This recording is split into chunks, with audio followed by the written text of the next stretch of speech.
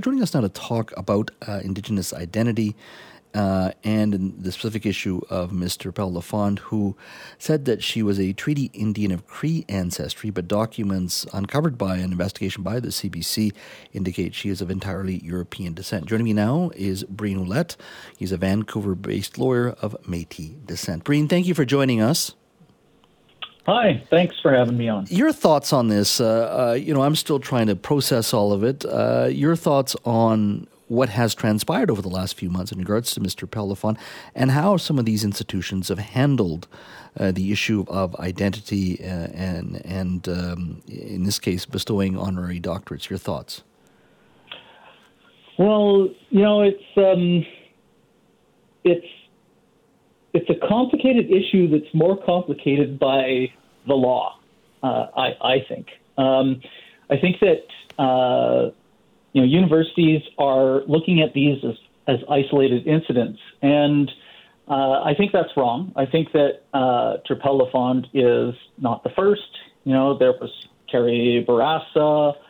I'm sure there will be more in the future who will be exposed because institutions have not been doing a good job of validating identity. And in the case of Turpel-Lafond, apparently they haven't been doing a good job of validating academic credentials either. So that's another big issue that they need to address. Mm-hmm. But the Indigenous Women's Collective is calling on all the universities that have issued her honorary degrees to stand tall and follow through on the investigative process to defend academic honesty and honorable conduct. That speaks to my own Indigenous values of accountability, because we're not just talking about Turpel-Lafond's accountability. We're also talking about the institution's accountability. Mm-hmm. Now, they're going to be looking at it probably from colonial values and legal principles, and they're going to be tempted to drop investigations when Turpel-Lafond gives up, as UBC did when she resigned, because they're going to be looking at things like the common law principle of mootness, which is the idea that legal proceedings should end if they can't result in a practical outcome between the parties.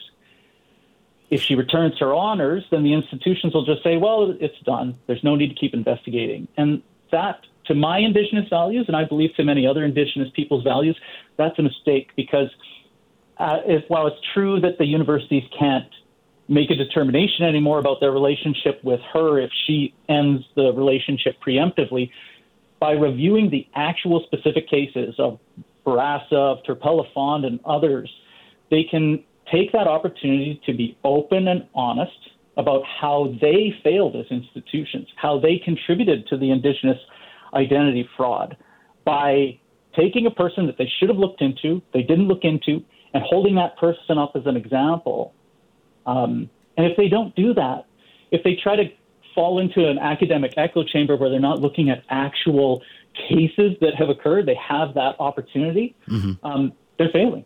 They're failing on their own accountability. Why do you think people do this? I'm just trying to understand. Ms. Turpel-Lafond has, she's made a contribution when it comes to government and some of the policies she's been driving, and she's been vocal on many issues as well. Why do you think these individuals, I know it's a tough question to answer, why do they do this? Well, I mean, if they won't tell us, all we can do is speculate. Yeah. And it could be an issue of initial mistaken identity, and then as time goes on and they get deeper and deeper caught in the quagmire of the mistake, they start to turn it into something more than a mistake.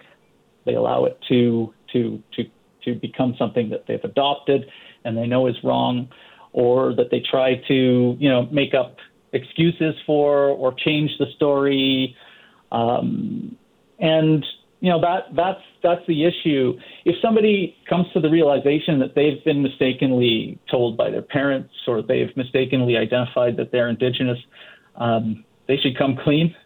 They should admit it. Yeah. They should, there's nothing wrong with admitting you've made a mistake, especially early on when you discover it. It's a whole other thing to live with it for decades and try to, keep building a career on it. Yeah. Breen, we've run out of time. Love to have you on again very soon on this issue. Thank you so much for making time for us today. Really appreciate it. Absolutely. Thank you.